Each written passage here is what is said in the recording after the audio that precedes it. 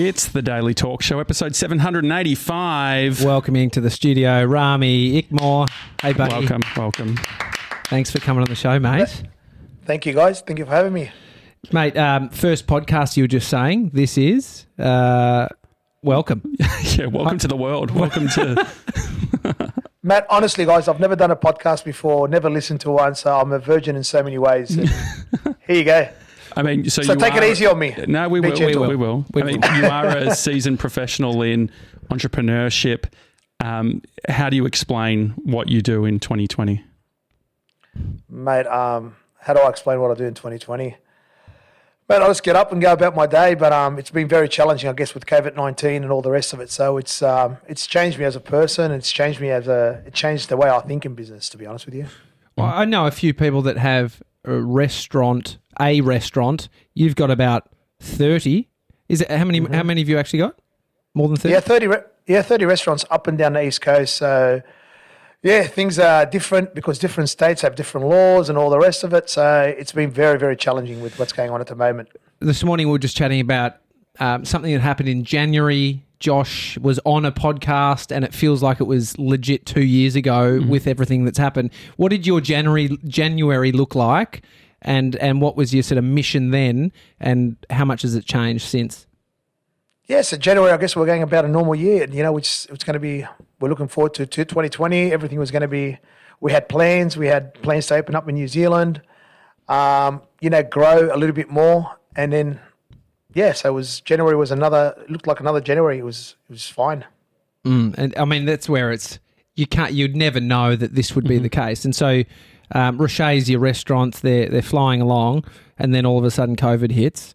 And I mean, were you in denial that it was going on? I mean, a lot of business owners were like, "Oh, we got to push forward, so let's just see how it plays out." How did you approach COVID, mate? Look, when it first started, when COVID, started coming up with the news and started thinking, oh my God, how can this affect us? What's going to happen?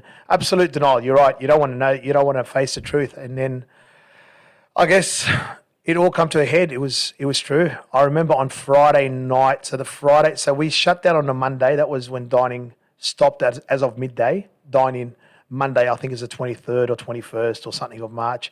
But I remember on Friday thinking, I was out on Friday actually. I was out on the town. And I remember just going, things were a little bit quieter, things were different. I'm thinking, come Monday, man, there's going to be a different world. And yeah. And so what was the first communication that you had to all of, so is it a franchise that you run? Like can you give us a sense of the structure and where you sort of fit in at all? Absolutely. So I'm the founder of the business. I've got a CEO, I've got a whole, we've got a whole structure in place. But when COVID, when I started thinking COVID, I knew it was going to be different. It was no longer up to CEOs and things like that. So being the founder, I made sure I was here on Monday. I knew there was a big decision to be made because what I was waiting on, so in New Zealand, if we look at New Zealand went into full lockdown, but they actually, they forced their restaurants to close down. So they didn't give an option to the restaurants to stay open for anything. They just said, you have to close down. End of story. So what I started playing in my head over the weekend, if they keep us open, I'm going to convert our restaurants into a pickup and delivery business. So I started playing that in my head. And that's sort of where I come from. So I come from the Pizza Hut world, Domino's world. So I guess it wasn't going to be too hard of a transition in my head. When you say you come from those worlds, I mean, I come from those worlds in a different way. I'm a customer, I buy. What does that mean that you come from those worlds? Yeah, fair course. So I started my journey, I guess, in the workplace as a Pizza Hut driver back in '93. So I was doing my HSC and knew I was failing miserably. So I go, I better go and find myself a job. Rami, myself a cut. Yeah. Was this the days of Dougie, the TV personality that was on the Pizza Hut ads? Mate, Dougie was my favourite. Yep, absolutely. It was Dougie, mate. It was Dougie. Did you meet Dougie? Never got to meet Dougie, but yeah, there was a lot of Dougies working for us. Were you a Dougie? Can we call you Dougie? You can call me a Dougie. and so you were doing that. So did you work your way up, or you mentioned Domino's there? How does this all come about? Yeah, man.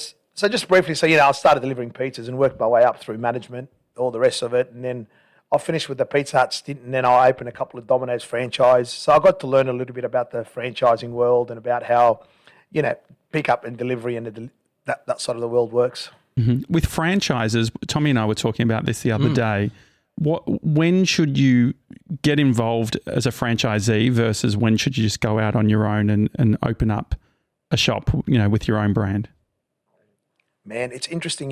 People get into franchising, like franchisees go and see a franchisor for a franchise for easy money. So really, man, it depends. Look, why did you do it? It's a hard. Why did I franchise originally? Yeah, like why did you get into say Domino's and things like that? Yeah, exactly. Yeah, good Rami's question. Pizza?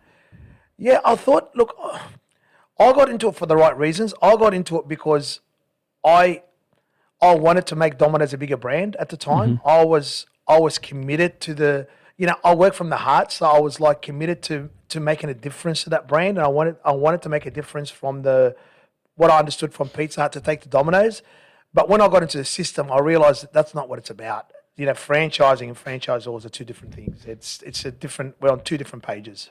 That you didn't have much say or control being a Domino's franchisee, or there was no control, and it was never about and being a franchisee and being the way they treated the franchisees, and this is a whole system. This isn't just us. It's always about the bottom line, and that's because the way the franchisees sort of put pressure on the franchisor to act. They always put pressure on the bottom line. What's in it for me? What's in it for me? As opposed to what's in it for the whole brand, and as a result, what do I get out of it? So it wasn't a good fit for me. Mm-hmm. So you shifted RASHAYS into a pickup and delivery across that 3-month lockdown. Yep. I mean, were you looking at the financials saying we're going to completely hemorrhage cash here, or are you saying we could have a real business out of this? No. It was going to be we're going to hemorrhage here. There was no question here. So I had my CEO and CFO saying to me, Rami, we have to close. Look at this. It's going to cost us about 120 grand a week to stay open. I still remember the numbers clearly in my head. And I said to my CFO, I'm good friends with, so I said to him, best mates. And I said to him, so how long does that mean? How much money do we have in the bank? And he goes, mate, we'll do it for about 12 to 15 weeks. I said, let's go. Let's try and make the most out of this situation. People are going to close down. Let's keep our staff employed. Let's hope COVID-19 goes away tomorrow, which we had deep down, I knew it wasn't. But it was a matter, let's stay open. Let's keep everyone employed because we can't afford to lose 23 years. Because if we close down today, then I've lost 23 years of what I've been building. So, yeah, okay, let's go. And in my head was, okay, I'll lose everything. I started with nothing. I'll get up on my feet again. But did I in the back of my head think that possibly I could also climb out of this? Yeah, I did. I had a bit of hope. But was I certain? The answer was no. Mm-hmm. And so having that experience in the delivery side of things, Uber Eats and all the different services have sort of come up over the last few years. How have you seen those services in the market from an entrepreneurial perspective? Sorry, the Uber Eats part you want to know about? Yes. Or? Yeah, no, so are you, as a business owner, do you see Uber Eats as a terrible part for, you're doing the deal with the devil in regards to, you're giving away 30%, every single time someone does an order. When should a business play with, say, those big guys versus trying to create their own systems? Yeah, well, Uber Eats is, look, it's very convenient. I mean, it's a great, they've found a gap in the market and they've been able to, utilize it, I guess. But yeah, you're right. It's very, very hard to do business with them. And I guess they don't want to do business with the small player. They focus so much on the big player. I'm sure McDonald's and KFC and all the big brands are not paying the 30, 35%. Mm-hmm. So, but yeah, did they force us to get in bed with them during the COVID-19? Yeah, they did. So is there a strategy though where it's like this is temporary? Like I've had the local Mexican restaurant anytime I get an Uber Eats, that they put a card saying, hey, just fucking order direct. And so we'd been doing that through their website. Is there a strategy around that? I didn't do anything like that. No way. Uh-huh. Of course we did. Of course we did. So what we did was... because I have no idea. I guess Uber Eats can't stop you from doing that.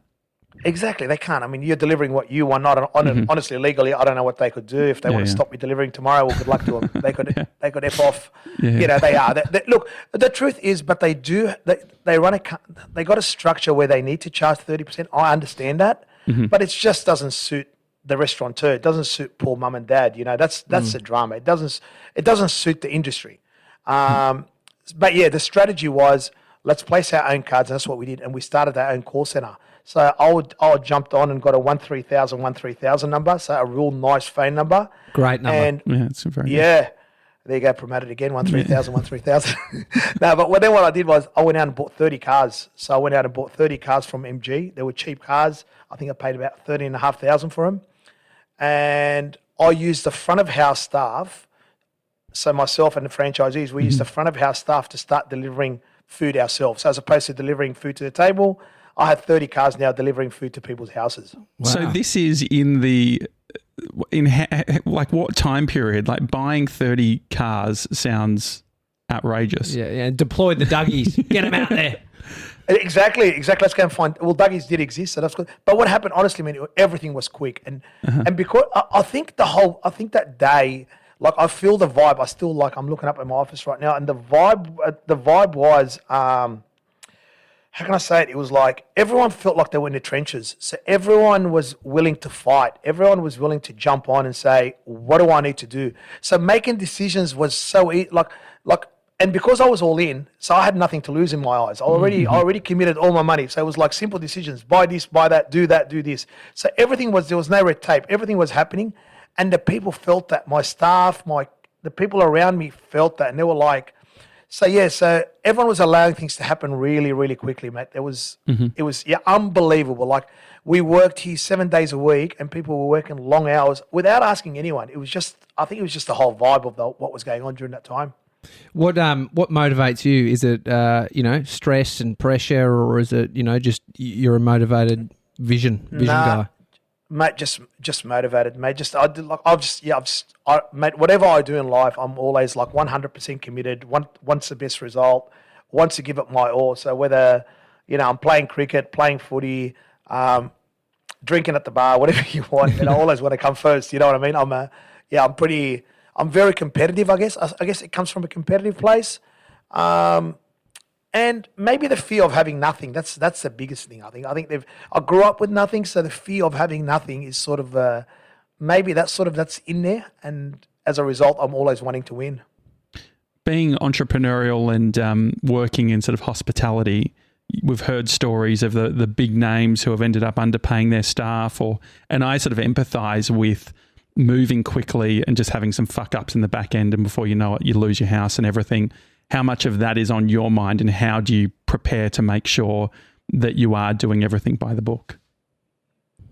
Look, this has been my biggest success. The biggest success that I've had in the business is that I've always worked to make sure that there can't be stuff ups like that. You cannot rip people off. Once you rip people off, and in my eyes, you're a thief, and you know what I mean. And then.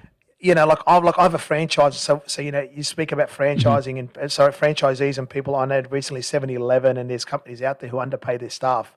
I don't tolerate any of that. Zero tolerance, because if you're stealing from your staff, you're stealing from me, the franchisor. You're stealing from your suppliers. You're just it's stealing, and you're stealing from a person who's taken home to his food to his family. You just So, how do you create because I guess part of it is trying to make sure that you, as a business, don't shit the bed as well. So how do you sort of mix being generous, paying fairly, but then also watching the bottom line so that you know that you've got longevity? It's not an option, Josh. Sorry, mate. You just I get your question, but it's not even considered. It's just you just got to make sure mate, integrity is number one in business. If you haven't got integrity, you can't grow. And I hear what you're saying. You see, and that's why they're the people who grow. That's the truth. If you see a company growing, at the end, the founders usually of a company that's grown, there's massive integrity there. You see companies and big names like what you said who don't do the right thing. They're the people who it's no longer a founder making a decision now. It's CEOs and CFOs and all the rest of it. But I think as long as it's with a founder, and he's been able to, but you don't have people working for you for 23 years like myself, who's help you grow the brand, because you can't do nothing on your own. And unless they see somebody with integrity, you got no chance. We had a guest last week that said, successful businesses are just presenting problems in a different way. So it's all the issues that come along with growing from one restaurant to 30. What has been the sort of biggest hurdle for you as a founder along this journey? Man, I'll tell you what, the hardest thing is going from one restaurant to 2 restaurants, to be honest with you. That was probably the hardest thing. Because once you know how to multiply, it's sort of like you work out the system and it becomes a lot easier. So yes, I would say to you from 1 to 2 has probably been the hardest.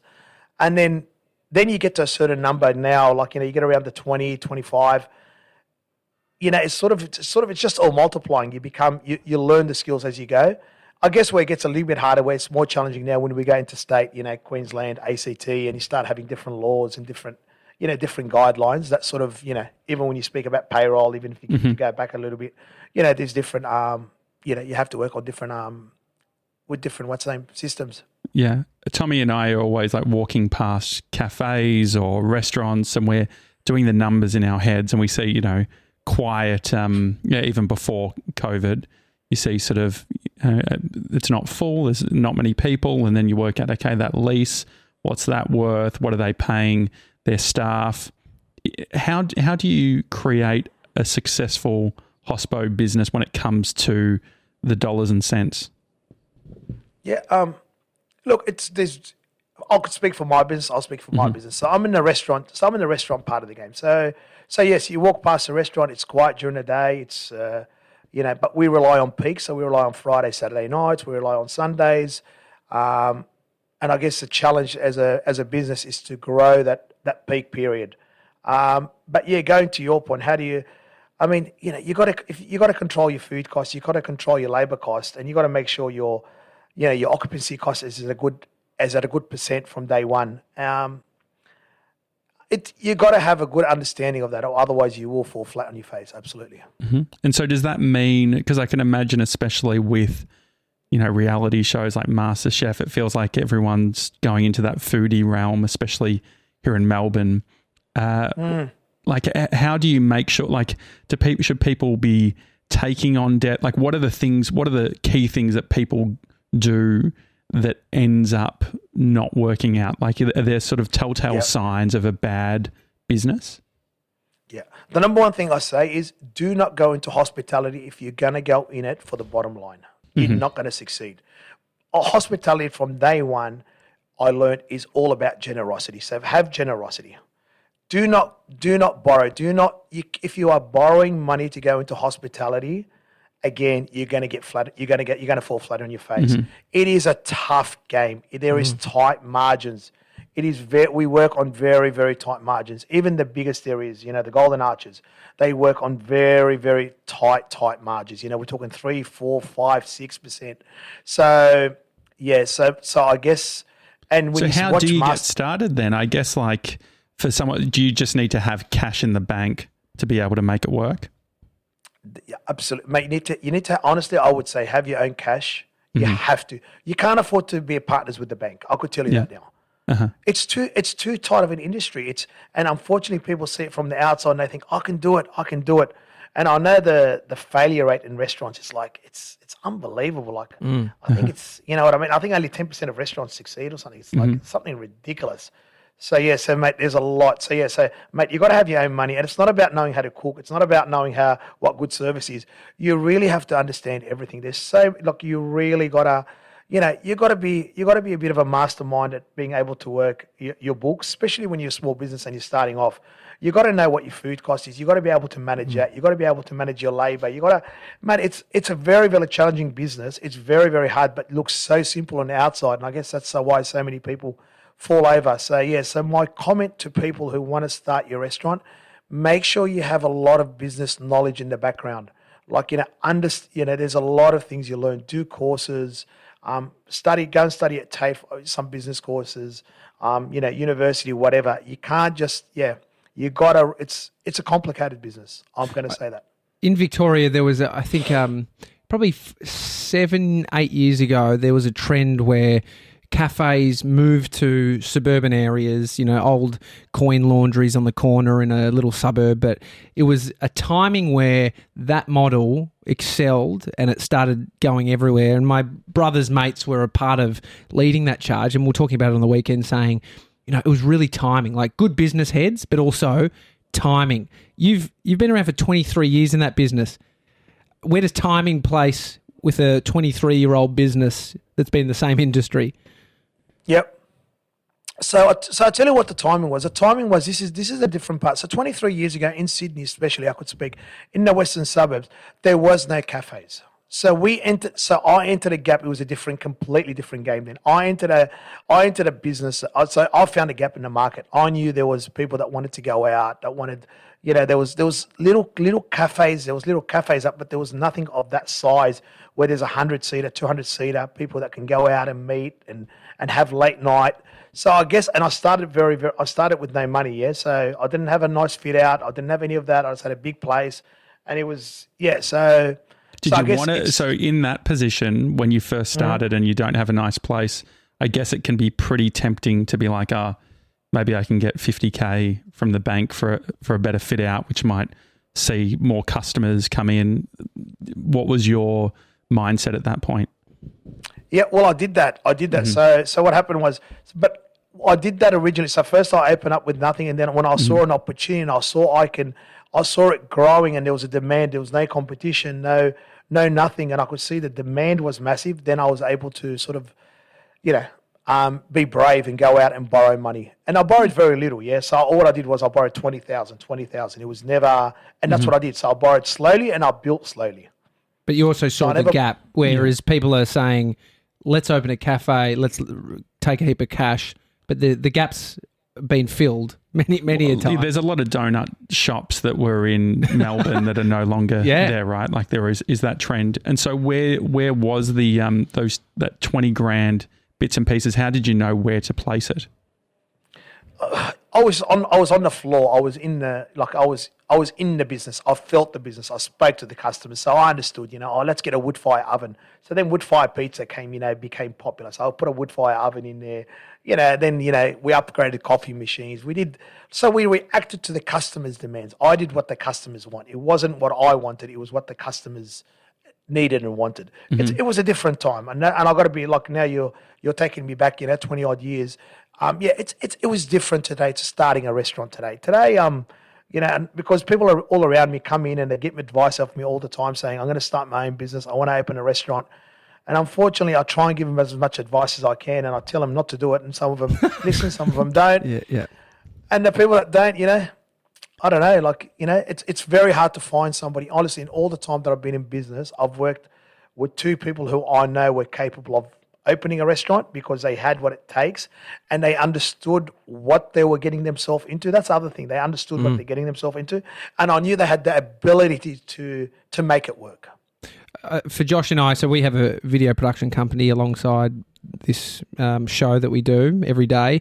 And I think a learning recently has been that sort of jump from being just Josh and I as the founders to then actually having people on board. And it makes more sense when there's more people, but getting the people is the hardest thing, and finding the right people is even harder. For you, you mentioned that you have a CEO, you have, marketing team, all those main roles are filled. For you as a founder, how has it been identifying the right people to bring into your baby? Mate, it's so hard, honestly. It's where I'm forever working with people. Where I've been very privileged where I've been very lucky is the key people in my business have stayed with me for 20 years. So that's the secret. Otherwise, mate, honestly, to answer your question about how do you find good people and how do you find the right people, mate, it's so difficult. Yeah, it's so difficult. Good people are so hard to find. You just keep on working. You just keep on chipping away at it. I guess I wish it was a simple solution. I wish I had the magic answer. I would be I'd be very, very well off. But it's very, very hard, mate. Finding people, and it's a very, very big challenge. I don't have the magic wand, mate. Sorry, mate. Yeah, I think you could look at it as in you as a person. Who do you like, or who gravitates to you, and then you're applying the filter of what has worked for you. When you look at the people around you, Why are they around you? Why have you decided to partner with them? Love it. The people I really welcome into my business are people who lead from the heart. That is the biggest thing. They're the things that I look at. So I look for people who lead from the heart, and then I know I'm happy to work with them. I know the rest of my team is happy to work with them, and the skill comes. So I definitely look for commitment, passion ahead of skill, if you like. What do you think? Where does gut instinct come into all of this? It's from me specifically, Matt. It's about 99.9% gut. I definitely work from the gut. It's simple. Your gut doesn't lie. Your head gives you mixed messages, and you could find all sorts of messages when you let your head do the thinking. You could ask a million questions that have million different angles. So it's definitely the heart. That working from the heart is definitely the key for me, and that's been my success, and I think it's been my team's success.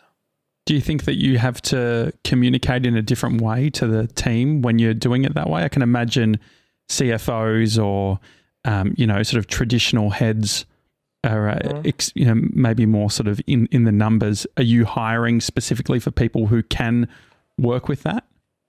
I'll tell you quickly what's happened to me. So with COVID-19, it's been a very, very big eye opener. So I let my Cs, my CFOs, my CEOs, whatever they are, I let them control the business a lot pre-COVID-19. And they started swaying the business towards numbers, to be honest with you. They started swaying the business to what I said earlier on, back to why I remembered in franchising when I was franchising from Domino's and all the rest of it.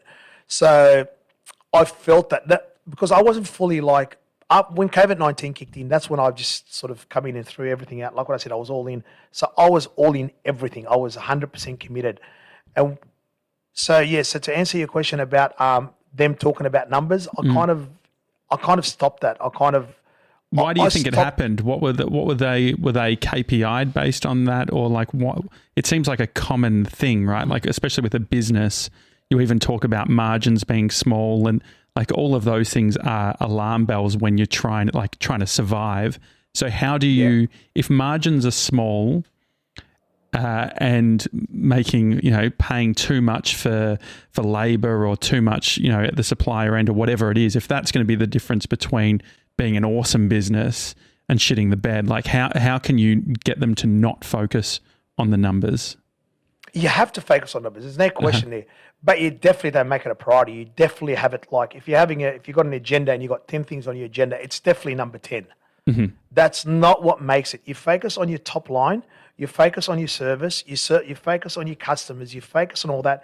But if you're the kind of character who's focused on numbers, you're not usually working from the heart, you're working from the head. So you've already lost the first battle. You've lost the battle of focusing on your customer, focusing on your staff, focusing on your community, focusing on what counts to make a restaurant work. So so hopefully I've answered your question. You know what I mean? So yes, you need a bit of that, but that's got to be so far down. So you tell them to focus on everything else, and you say, by the way, guys, just remember we have to be cautious. So, when you're thinking about people, say thinking about the staff and making sure that they're happy, what's the conversation or the thinking when you're like, okay, we're going to have to focus on delivery, but these 15 people out of the 30 are not going to like this idea. They're front of house. They're not fucking used to delivering. It's going to be a hard sell. How do you communicate what you think is good for someone or for the business versus not necessarily comfortable? Mate, by just communicating from the heart, I think people hear passion. People love passion. And if you just communicate with passion and you're true about what you're saying, most people are going to sign up. And the people who aren't signing up, the people who aren't agreeing with you, well, really, mate, they're not for you. It's as simple as that. And you've got to be brave enough. You've got to be brave enough to accept that. And I suffered that during COVID-19. Not everyone signed on. Not everyone come along and said, yeah, no worries, Rami, let's go and do it. No, not everyone did that. But enough people did, because I already had a little bit of that, that sort of culture existed in the business. That was the main culture. How do you think Australia has handled this in terms of supporting businesses? Man, it's honestly been amazing. I can honestly speak for myself. I think whether it's landlords, like the major landlords, whether it's a government, whether it's the community. I think as long as you've shown that you've been proactive and you want. I think honestly, I think we've done very, very well as a country on all aspects. In all aspects, I know Victoria today it's bad news, but otherwise, I think so far, mate. I think I'm proud. I'm proud to say that I live in Australia, and I'm proud to say that I have a business in Australia, and I'm proud to say that I've got an Australian-owned company, and we have and how we've survived COVID-19. I'm very, very proud. When you are operating from the heart, I feel like emotion could potentially get into it a little bit more. How do you manage the emotional side of things? So I could imagine you have the benefits of having people that are super loyal, but I could imagine also you have like epic blow-ups and, when you're communicating at that level. Have you worked out a way of taking the good of the emotion, but then also when it comes to the harder conversations or where there could be a blow-up, trying to sort of be less emotional? Yeah, I tell you what, look, Josh, obviously you've been to my office, so I blow up all the time, mate. I blow up all the time. But as long as people know where you're blowing up from, and if people know you, and as long as you're absolutely right, there's blow ups every day in this office. But I tell you what, they're family blow ups. Yeah. You know what I mean? They're not blow ups where like you're going to lose your job. You know that. So if we, and I allow people to blow me up for the right reasons as well. So it's when you create that family, and I'm telling you, when you create that culture where it works from the heart, of course, you're 100% right. There's going to be blow-ups mate, always blow-ups. And you see them blowing up in the corner. You see two staff members blowing up. But you got nothing to worry about. It's just it's a lover's tiff. It's all good, mate. Yeah. They're going to be having coffee in 5 minutes. Is it a hard pill to swallow for those HR professionals that are used to sort of traditional ways of doing things? Like if you had an HR person come in just like that just doesn't get it? What's HR? Yeah.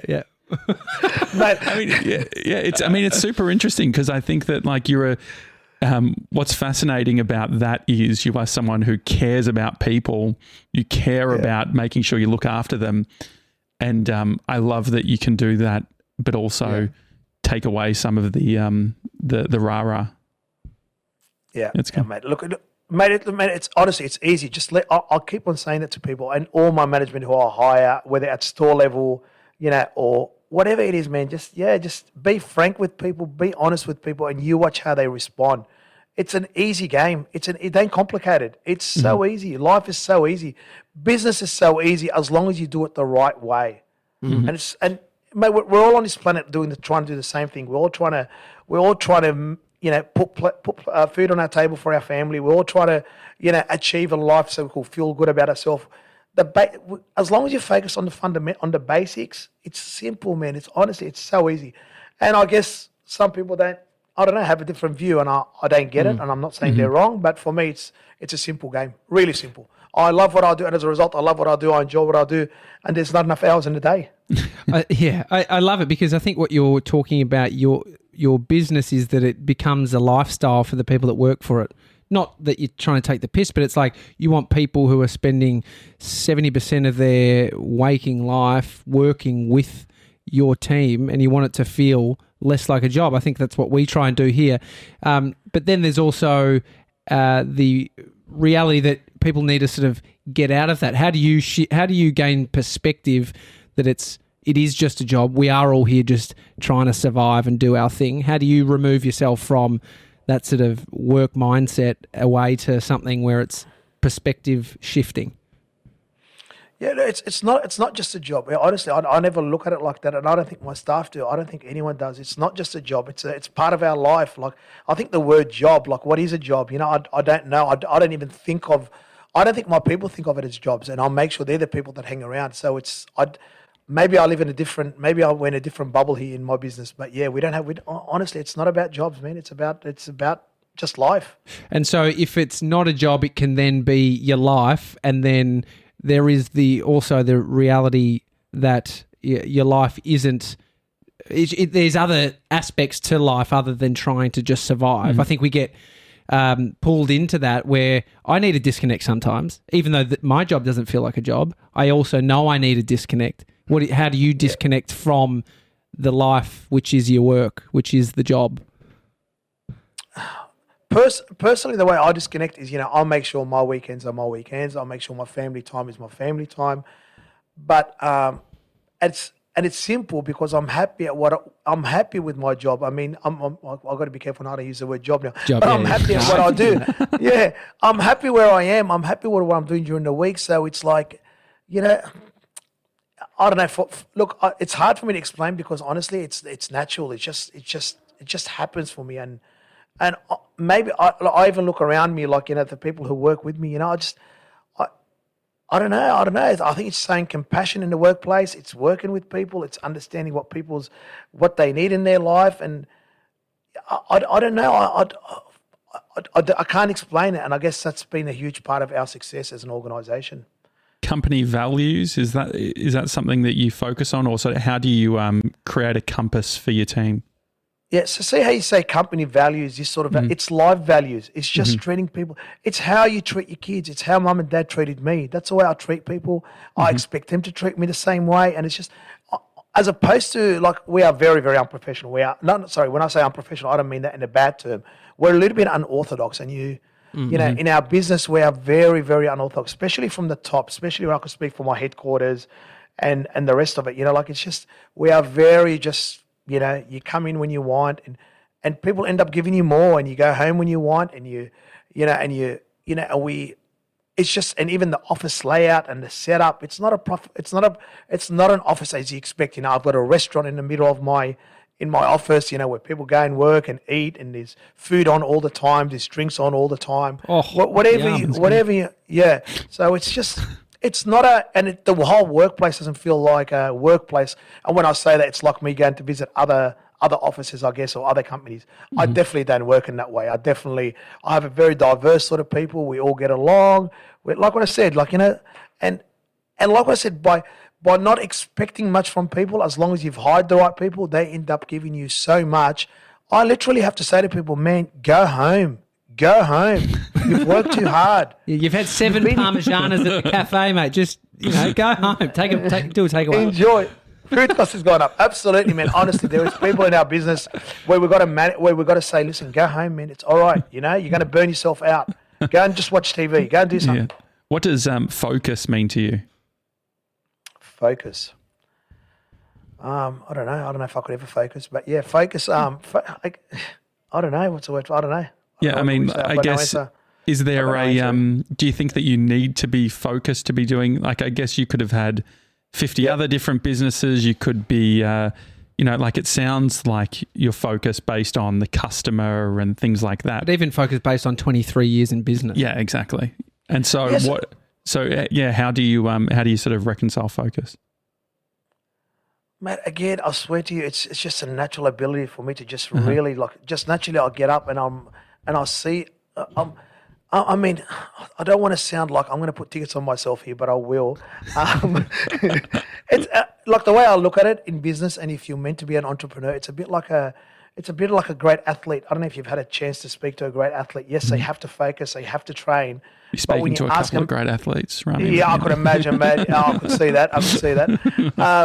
It just flows. Like, yes, you do focus, but it's inbuilt in you. You know what I mean? Like, it's not like it's not something I have to turn on. It's not like, focus. It's not a turn on thing. It's just it's just there. It exists in my DNA. It exists in what I do. And it's a bit honest. And when I was, if I'm saying like a natural cricketer, ask him, where, he goes, I'm just in the zone. I don't know. Was I focused? Is that what you call it? But I was in the zone, Have you had to change anything that you do to be able to get people on the same page? Because I feel like with the gut instinct from the heart, not like it's all very using intuition, but I feel like potentially as you start to scale and have more people involved, all of a sudden they're asking questions of you that they might need answers. People might be operating slightly differently. Have you had to change anything over, your lifetime to be a good leader?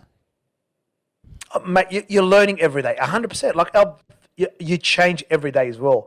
But again, you change.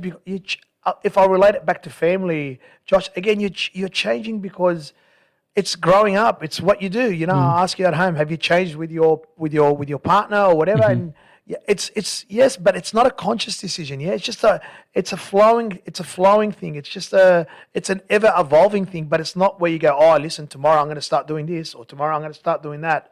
It's just being in it, being and it's not to say I'm a workaholic. I'm far from a workaholic. Yeah, I'm far from workaholic. It's just, but what I do, I'm just so committed to. I guess it's hard. Honestly, it just comes from within. I'm probably bad to explain it, but it just, that's the best way. And I guess when you hear so many, when I meet people similar to myself, and I could say that we can have that frank conversation sometimes.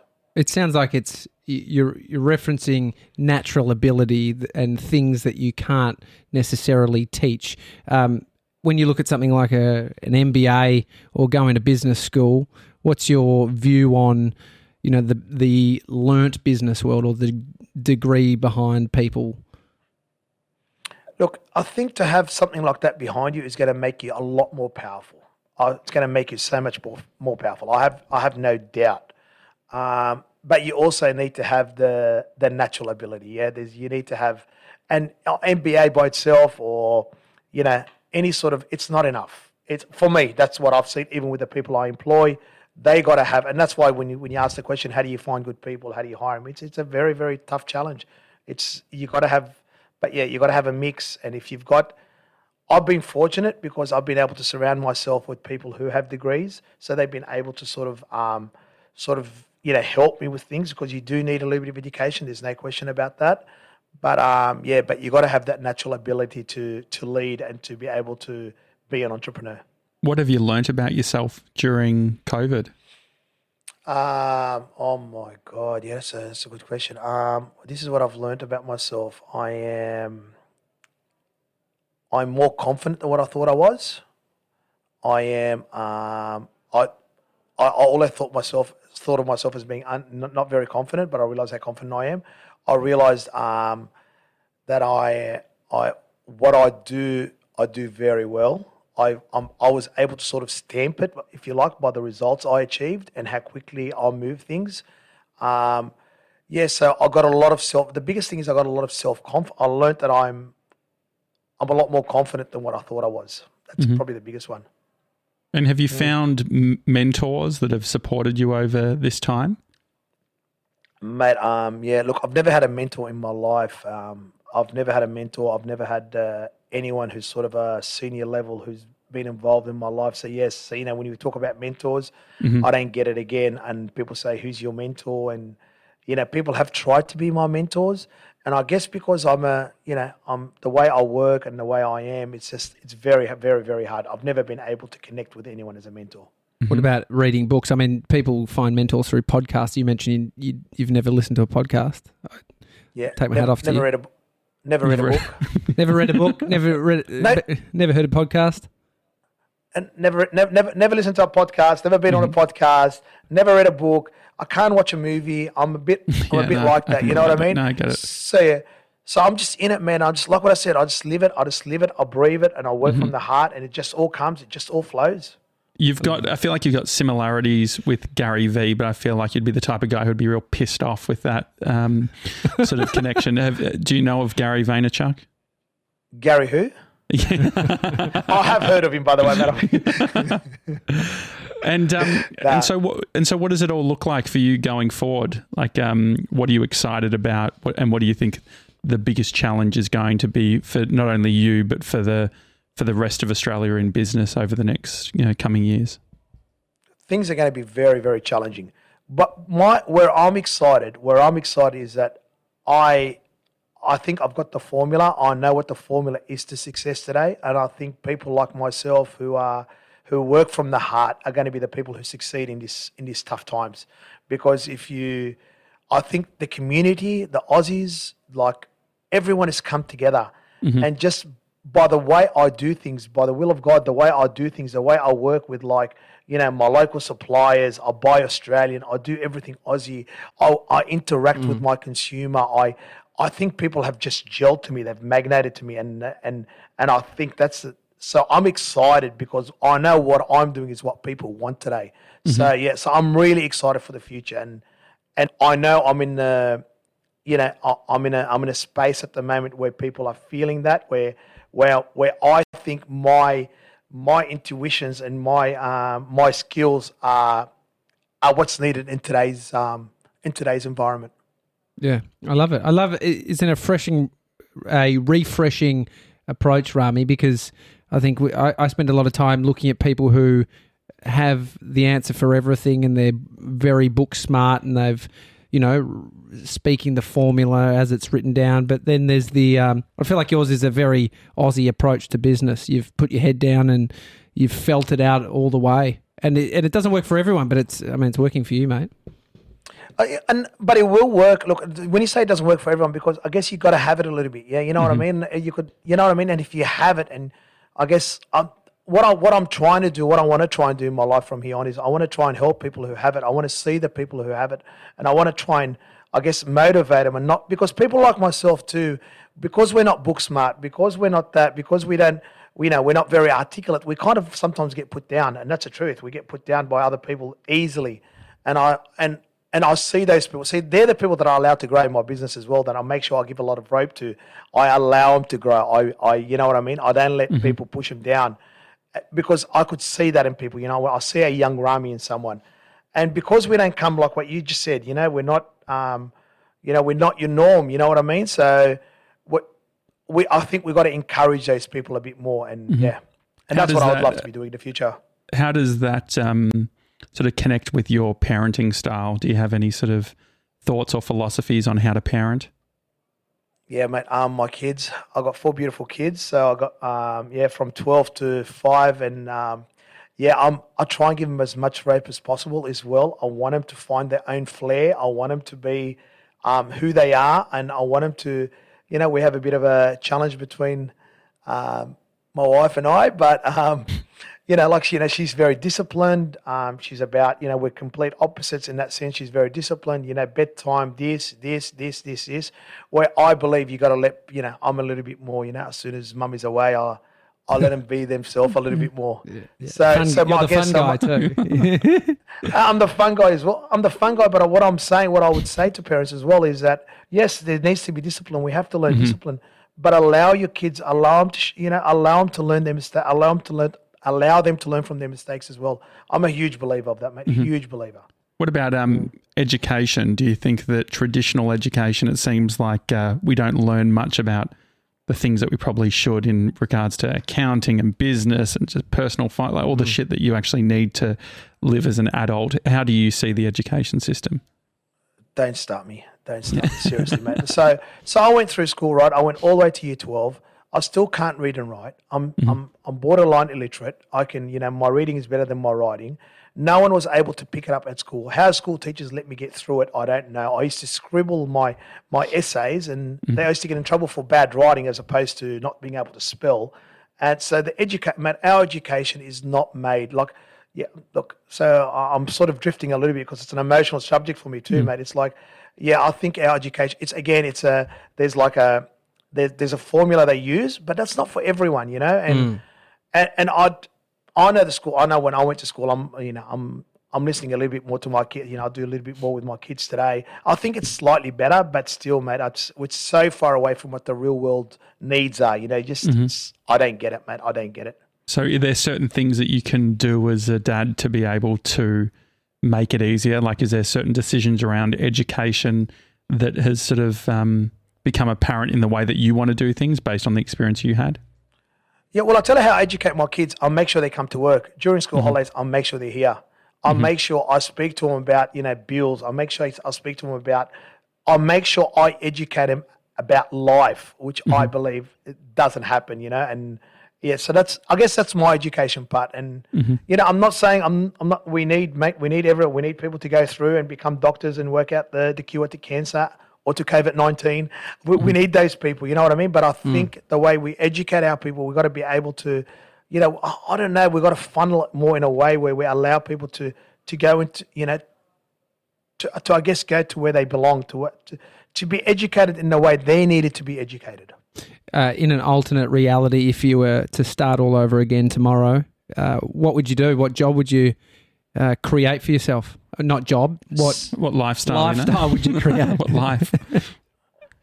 Mate, that's the easiest question you've given me all day. Wouldn't change a thing. Would not change one thing, mate. Love everything. Love everything. Do it exactly the same way. Start as a Pizza Hut driver and work up the way I've worked up slowly, whatever it is, I'll do it exactly the same way, 100%. What is it about the delivery driver? Because like Don, the CEO or whatever, the senior guy from Domino's, he famously sort of started as a delivery guy. Was that a different time? Like, it feels like there's less opportunities for that sort of story of start at the bottom and work your way up. Everyone wants sort of to fucking leapfrog and be senior straight up. Yeah. Why do you think that happened in sort of the pizza industry? I worked with Dom, mate. We were Dom and we're franchisees together before he went on and he's done very, very well for himself. So I think in the time too when I grew up, when I grew up for myself, it was like we were just coming out of a recession. It was hard to get a job. I mean, things are a lot easier today. That's also the truth. I don't want to make it like for the youngsters out there, and they're not prepared to work as hard. I could tell you that. I see that generation. They're not prepared. They want it gifted. They want everything put on a platter for them. But that's, I guess, we're very, especially in this country, we're very, very fortunate, man. Even what we think is poor is now we need poor. Like the hunger is not there. You know what I mean? We know, like you see it. We're not hungry. We're okay. We're going to be fine, and it's a beautiful thing to have. Yeah, it's beautiful. So I think it's the hunger. I think that's the biggest thing. I think it's it's not that there isn't opportunities. There is more opportunities, but there's less hunger from that young generation. Is it because I don't know if I can imagine I can't see the transition, say in sort of the more modern businesses going from the Uber Eats, using the same sort of analogy, the Uber Eats delivery person making their way up and having the pathways. Did you sense or feel that there was that pathway for you? No. It's not like I thought, I'm going to start off as a driver, then I'm going to do A, B, and C and get to Z. No, that's not the way. It's just, again, I guess it's an inner passion, the inner drive that I had that got me to where it got me. I definitely didn't see it. I definitely didn't even think that I was capable. I'll be honest with you. I have very, very, very low self-esteem, all the rest of it. So it's not that. It's just about, that's what I encourage. If I want to speak to youngsters, mate, work from the heart, do what's right. Do what's right for whatever you're delivering, whether it's food, whether it's furniture, whether it's whatever it is. And I don't mean delivery as in just car delivery, as in making it happen. And I know you'll succeed. I know that. I know the world is dying for people who are. I see it, and I'm obviously across a lot of business. People are dying for people who want to achieve, who want to kick goals. Australia's dying for it. We need it. Have you got your hand in anything else? Like, are you doing any other businesses on the side? Mate, yeah, look, I'll keep it simple. Everything that's sort of related to what I do. So my core business is. So what I have is I have an industrial kitchen downstairs. I have an industrial kitchen downstairs from my office. So I have a 5,000 square meter sort of industrial kitchen, and whatever I do is sort of linked to that. So yes, when you say I do have my fingers and other pies, I have a brand called Udi, which I've started, which is like a home delivery business, so it's fresh product, and that's resulted from COVID-19. So that's a fresh home pack, if you like, that gets delivered to you. And the protein the protein is ready to be cooked. So you get a pan with it and all the rest of it, but also all the vegetables and everything else. So all the prep is done. So we promise that it's an idea that I got through COVID-19 to deliver to people's houses because there was no restaurants. So we deliver a meal to you in a pack where you're ready to cook it and simplified, and we promise that it'll be on your table in 10 minutes. So that's something that I'm working on a lot at the moment in the background. So that's called Udi. Give it a plug. OODEE. Udi, like foodie, but Udi. Yes, so I'm doing a bit of that, and everything I do is all related to what my core business, which is a restaurant business. I don't go too far off, because why get into something you don't understand? Stick to what you know. And you'll be fine. So yeah, I do drift a little bit. Yeah, it makes a lot of sense. Yeah, stick to what I know. It makes it easy that way. You've fired us up. We're pumped up. Fired up. Thanks, Rami, for coming on the podcast. As a first podcast that you've done, that was epic. Hopefully you're a guest on many others because it was good fun. Thank you so much. Thank you for having me, guys. Awesome. It's the Daily Talk Show. See you tomorrow, guys. Have a good one. See you guys.